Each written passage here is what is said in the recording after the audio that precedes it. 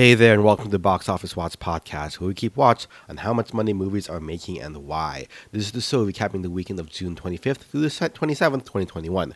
My name is Paulo, and I'm your host. Hope everyone's doing well out there. I'll say I had a pretty good weekend. Friday night, I caught the In the Heights film in theaters, which we'll talk about later. Saturday, I got together with some friends to play Paper Magic: The Gathering. The first time in about, 15 months I've done that. And then Sunday, I caught up with another couple of friends. It is a pretty hot there. Thoughts go out to everyone, in the Pacific Northwest and elsewhere who are going through a heat wave right now. I know right now it's pretty painful to actually try to record the podcast. I have to turn off all my fans and everything. So let's try to get through this quickly. On the box office side of things are pretty hot and spicy as well, and pretty good for the box office. So let's hop into those numbers to break down what happened. So, in first place domestically, we have Universal's latest entry into the Fast saga, F9. It opened to $70 million in 4,179 theaters for a per-theater average of $16,761. This is the first film to cross the 4,000 theater mark post-pandemic, the first to open north of $50 million, and the first per-theater average to cross $15,000. The previous closest was Demon Slayer at $14,000. This is also on the high end of the predictions for how it would do this weekend, which most people had it somewhere in the $60 million range. So yeah, definitely above predictions there. We'll talk about what this means for future films in a little bit. Looking at day-to-day numbers, it had about $70 million on Thursday evening before combined with Friday numbers getting to $29.8 million for Friday. Then dropped 25% to Saturday for $22.3 million and another 20% to $17.8 million on Sunday. Compared to the past two Fast and Furious films, Hobbs & Shaw and F8, for Hobbs & Shaw, the drops went 13 from Friday to Saturday and 23 from Saturday to Sunday. And then Fate of the Furious went from 30% Friday to Saturday, then 32% to Saturday to Sunday. So the fact that F9 is actually not dropping off steeper from Saturday to Sunday is a little bit different. Speaking of these older films, F9 did open above Hobbs & Shaw, which had a $60 million opening weekend, while F8 opened a little bit higher at $98 million. Now, if you look at films outside of the Fast and Furious franchise, F9 actually had a higher opening weekend than any other film that opened in 2020, here in the States at least. Even pre-pandemic, the highest opening film was Sony's Bad Boys for Life at $62 million last January, followed by $58 million from Sonic the Hedgehog. You'll need to go back to Rise of Skywalker in December 2019 at $177 million opening weekend for a higher opening total. Internationally, we've been covering F9's international rollout, but so far it's made $335 million in 45 territories, including this week with $10.7 million opening in Mexico and $8.3 million in the United Kingdom. So it has a lifetime total of $405 million, which puts it within striking range of taking Godzilla vs. Kong's title of highest grossing Hollywood film away from them at $444 million. The big question is, of course, whether or not The Family can keep the same audience next week. We saw it drop off pretty steeply in China with an 80+% drop after poor reviews. On Rotten Tomatoes, it had a 60% from critics, 84% from audience, and B+ on CinemaScore. In comparison, looking at the last two mainline Fast and Furious films, F8 and F7, it looks like F8 had a 67% and then 82% for Furious 7. But then the audience scores were actually a little bit more in line, with 72% for Fate of the Furious and 82% for Furious 7. That said, Hobbs & Shaw had an A-, and then Fate of the Furious had an A. So this is a little bit below that with the B+ cinema score. Overall, Hobbs & Shaw had a 58% drop in its second weekend and ended up having a 2.9x multiplier for $173 million domestic, while Fate of the Furious saw a 61% drop heading into the 2.3x multiplier for $225 million lifetime, obviously off of a higher total starting opening weekend. In order to beat Hobbs & Shaw, F9 would either have a multiplier at 2.5x. So, because it has, a lower total, it's going to need to, I think, be a little bit better than a 58% drop, probably closer to 55 or 50% drop in order to stand a chance. Moving on to second place, we have A Quiet Place 2, making $6.1 million in its fifth weekend at 3,124 theaters, a 32% drop and a per-theater average of $1,983. Domestic total sits at $136 million. Internationally, it's made $96.5 million for a lifetime total of about $233 million. In third place, we have The Hitman's Wife's Bodyguard, dropping a fairly steep 57% in its second weekend in 3,361 theaters to $4.8 million for a per theater average of $1,443. Domestic total sits at $25.8 million. Definitely does not look like it's going to catch up to where its predecessor was. Abroad, it's made $6.7 million for a lifetime total of $32.5 million. In fourth place, Peter Rabbit 2, The Runaway, made $4.7 million in 3,331 theaters, a stellar 22% drop to a per-theater average of $1,433, and a domestic total of $28.7 million in its third weekend. With an international take of $78.9 million so far, it's made just north of $107 million, crossing that $100 million mark. Now, rounding out our top five, we have Cruella hanging in there with $3.8 million in its fifth weekend, a $1,349 per theater average for 2,820 theaters, and a stellar 21% drop over last weekend. The domestic total so far is $71.3 million, and with $112 million from abroad, it now sits at $183.8 million lifetime. Out of the top five, there are a couple other interesting things happening as well. In seventh place, Warner Brothers In the Heights dropped 47% after it lost about a third of its theaters, over 1,100. I had talked last episode how the other HBO Max film, Those Who Wish Me Dead, underperformed in theaters and was eventually dropped by a similar number of theaters in its third weekend of about 1,000 theaters. So it looks like that repeated itself here, with Warner's minimum booking to be about 2 weeks before theaters can choose to dump the film if it's not performing that well. Also a bit weird is in ninth place, the Bob Odenkirk film Nobody, which came out a little bit ago, saw up 3,390% versus last week, despite losing over half its theaters down to only 110 total. That means for its per theater average of $560,000 for out of $560,000 was $5,091. Now that's pretty broken. Until you realize that that actually was the case where Universal, because they are distributing both this film and Fast and the Furious, ended up having a double features for Nobody and the Fast and the Furious. So people who went to the drive-in to watch Fast and the Furious ended up also buying a ticket for Nobody to help push their numbers a little bit higher up. And then in 11th place, we have a bit of a curiosity, Werewolves Within from IFC Films. That by itself isn't a crazy box office performance, only $250,000 in 270 theaters. But the fun fact here is that it's actually based on a VR game of the same name for the Oculus Rift. So that's pretty dope that VR games are now getting film adaptations. Overall, domestic box office was just shy of $100 million at $98.6 million this week. Again, the highest of the pandemic. We definitely could have gotten there, I think, if Toronto and Ontario weren't closed down until the end of July. We're going to be up from 7 films from at over $1 million this weekend, from last weekend to 8 this weekend. Spirit Untamed barely squeaked in there. This coming weekend, we have 2 or 3 films opening wide.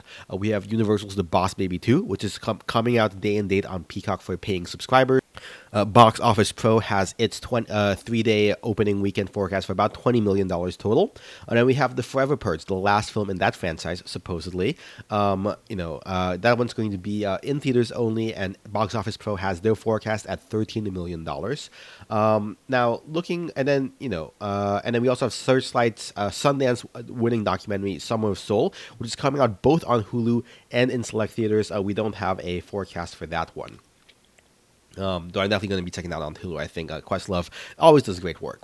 It is the 4th of July weekend, with the holiday taking place on the weekend itself. And the last, instead of being in the middle of the week, the last time that this happened was in 2014 and 2015, and we saw a 27% drop in total box office take from the week prior. So I would expect total box office to be similarly impacted here, especially against the first 4th of July weekend, post-pandemic, where we can safely have barbecues and such. So looking ahead a week past that to the 9th, we have the next big film with Black Widow debuting from the MCU and Disney, of course also on Premier Access. The above expectation performance of F9 has people rounding up their estimates for opening weekend of Black Widow from about $10 million or so. Most people had it at maybe $75 to $80 million, and now they're saying $90 million, even $100 million on play based on pre-sales, which are about in the $80 to $90 million range. So we're gonna have to see how, and it's all psyched out, especially with Premier Access going on, but that's going to be in 2 weeks from now. Looking internationally, another Disney film worth mentioning is Luca, which again opened only in theaters in 12 markets where Disney Plus was not available. Currently sits at $11.6 million worldwide. The Conjuring film cost $100 million internationally, $160 million lifetime, including domestic. In Korea, we have a local film, Hard Hit, for the highest grossing local film of the year with $3 million opening weekend. And then in France, there's actually a new law that's coming into effect this week, starting July 1st. As of right now, the streaming window for films is a minimum of 3 years. That means films can't come to streaming after being sold in theaters for 36 months, which is why Cruella is not a day-and-date release on Disney Plus over there, and why Netflix films generally don't compete at Cannes. That being said, the new law that's coming into effect says that the window will drop to 12 months in order to fight piracy, supposedly. The catch there is that studios will need to contribute 25% of local profits to the French film industry to take advantage of this, so I don't see this being particularly effective. What has been effective, though, is France's recovery from the pandemic, even with capacity limits. Comscore reporting that their weekend of June 20th had more total admissions compared to the same weekend back in 2018 and even 2019. So, yeah, definitely looks like France is bouncing back really strongly. And again, over in Canada, which is, I guess domestic technically, but whatever, the Toronto International Film Festival, while screening films virtually for press and film execs who won't be able to travel there, will be planning on having in-person screenings for competition, including films like Belfast from Kenneth Branagh, Last Night in Soho from Edgar Wright, and Jagged, the Alanis Morissette documentary, with Dune from local filmmaker Denis Villeneuve getting a special IMAX screening.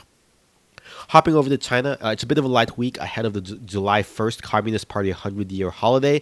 Nationalist film celebrating the 100-year celebration 1921 took first place with $11.5 million in previews before their official release this coming week. Last week's number 2 film, Man in Love, holds its position with 13% drop to $5.3 million for a lifetime total of $27.5 million in China. In third place, we have a new film, musical romance The Love I Didn't Finish, Between Us, making $5 million in its first weekend. Peter Rabbit 2 takes fourth place with $3.4 million for a regional total of $21.9 million. And then rounding out the top 5 is last week's number 1 film, On Your Mark, making $3.3 million after dropping 61% for a regional total of $16.2 million. Also worth pointing out there is that A Quiet Place 2 comes up on its 1 month time in China, ending on its run at $38 million, just sort of the $40 million mark over there. One other bit of international news worth reporting on, the Delta variant of COVID. While reportedly the Pfizer and Moderna vaccines are effective against the variant, up to 88% apparently, the World Health Organization has put out a statement encouraging the return of people to wear masks and social distancing, with Israel, one of the countries with the most vaccinations for its population, requiring masks after an outbreak there, and in the UK pausing its theater reopenings on Wednesday with its highest number of cases daily since Friday. Given the US has been about a month behind the UK, I think we'll definitely have to keep an eye on as the story develops, and we'll see how this affects the mid-July theater rollouts. In May, the Delta variant only made up 2.7% of cases here in the States. It made up 10% last week, and now apparently this week is up to 20%. So it's primarily spreading through younger, unvaccinated kids who can't get yet the vaccine. So do what you need to do. This will be a PSA. Wear your masks, be smart about it, get the vaccine if you can. Here's to hoping this does not put a damper on the rest of the box office season, or more broadly the recovery and reopening. Now, one last bit of news to talk about before I get into my review of In the Heights. Warner Brothers made some moves with their release schedule for the fall. Most urgently, Dune moves off of its October 1st release date to October 22nd. That way, it's not between Venom, Let There Be Carnage on September 24th, and No Time to Die on the 8th, which has been really terrible for the film. In order to not conflict with their Clint Eastwood neo-Western film Cry Macho, that was originally going to come out on the 22nd, Warner Brothers moves that film to September 17th, now against Clifford the Big Red Dog, which, why is that a thing from Paramount, as well as Searchlight's The Eyes of Tammy Faye, starring Andrew Garfield. In order to take advantage of the October 1st slot, which they just vacated, Warner moved their Sopranos prequel film, Many Saints of Newark, from September 24th to October 1st. This definitely helps Dune out, as it's now at least 2 weeks away from No Time to Die, and has 2 weeks to breathe before Marvel's The Eternals. That being said, it is now competing against a bunch of other award favorites, including Wes Anderson's Defense Dispatch, Edgar Wright's Last Night in Soho, as well as 20th Century's animated film Ron's Gone Wrong, and the new Jackass film from Paramount. Assuming nothing moves, I'm definitely going to be spending pretty much all of my AMC A-list reservations that weekend in order to get all of these new films. Speaking of going into theaters, like I said, last Friday I did Cats in the Heights while it was still in theaters before it leaves shortly. And say what you will about its box office performance, I really enjoyed it. Of course, I am a bit biased as someone who's lived in New York for like 7 years now, and one of the first trips I took to New York with my now wife was to Washington Heights, where Airbnb was. So I'm a big fan of musicals in general, which just means that this is just hitting all my boxes. The songs definitely come from Lin-Manuel Miranda, for better or for worse. You definitely see a lot of the same flows and song structures and themes in the song as his later hit film or play Hamilton. On the choreography side of things, John M. Chu did a great job capturing the dancing. I mean, what else would you expect from someone who directed the Step Up films and worked with dancers on the YouTube channel Legion of Extraordinary Dancers? Beyond that, I think the film probably does the best at capturing the feel of both New York in the hot summer, which I'm definitely feeling right now, as well as the feeling of set pieces on Broadway while I'm actually feeling it on the play. Like the best way to describe it is if you saw the live action Les Mis, for me one of my big gripes with that film, among many other things, is that the set pieces just feel like they're a set piece, and it doesn't really take advantage of the full texture of being in a movie film. That being said, something about theater that's really enjoyable is kind of like it's almost like it's another world where the real rules don't apply, right? And people burst into dance and song, and everyone's like a little bit more emotive. Emotions come out a little bit louder in songs, and other musicals, and I can't really point to one specifically right now, but other musicals just tend to lose that nature of it. I guess like Sound of Music might be one of these where like it does a good job of putting us in the world that the film takes place in, but it still definitely feels like it's in the world, and the musical stuff doesn't really feel like larger than life to a certain degree. So I think In the Heights really does probably the best job I've seen of actually towing that line. Now, if there is a quibble I have with the film, it's probably on the plot and characterization side of things.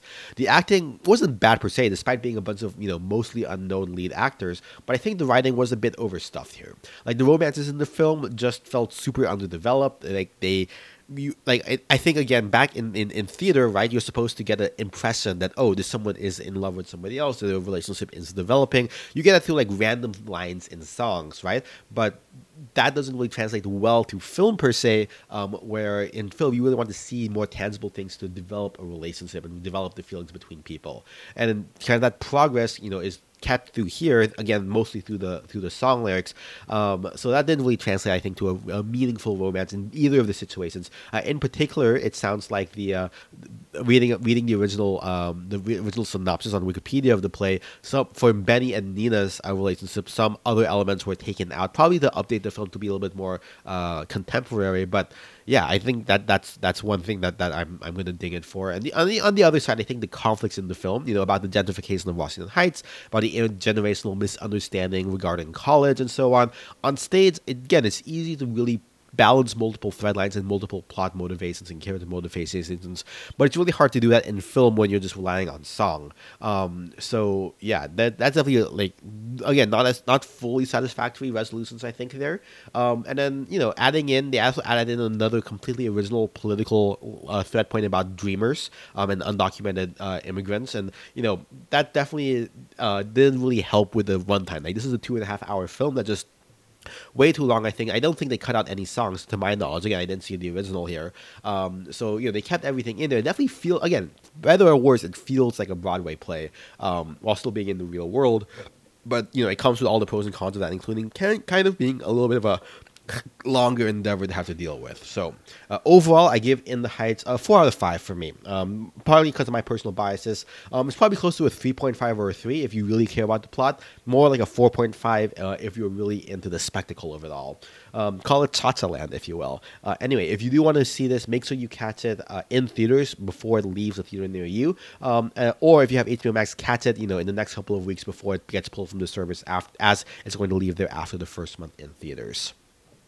And with that, I think that's a wrap for this episode. Shoot me ideas for what I should cover via email at boxofficewatchpodcast@gmail.com or on Twitter at BOWatchPodcast. You can find our show on iTunes, Spotify, and Google Play. Make sure you subscribe and leave a review, or at the very least, tell a friend. Any of that helps. If you're feeling extra generous, consider supporting us on Patreon, which lets me make not only this show, but all the other podcasts that I work on. Links to all of that will be in our show notes. Numbers used in the show come from dnumbers.com. Our intro and outro music come from Kevin MacLeod. You can find his stuff at incompetech.filmresearch.io. Editing and productions provided by Ninja Boy Media.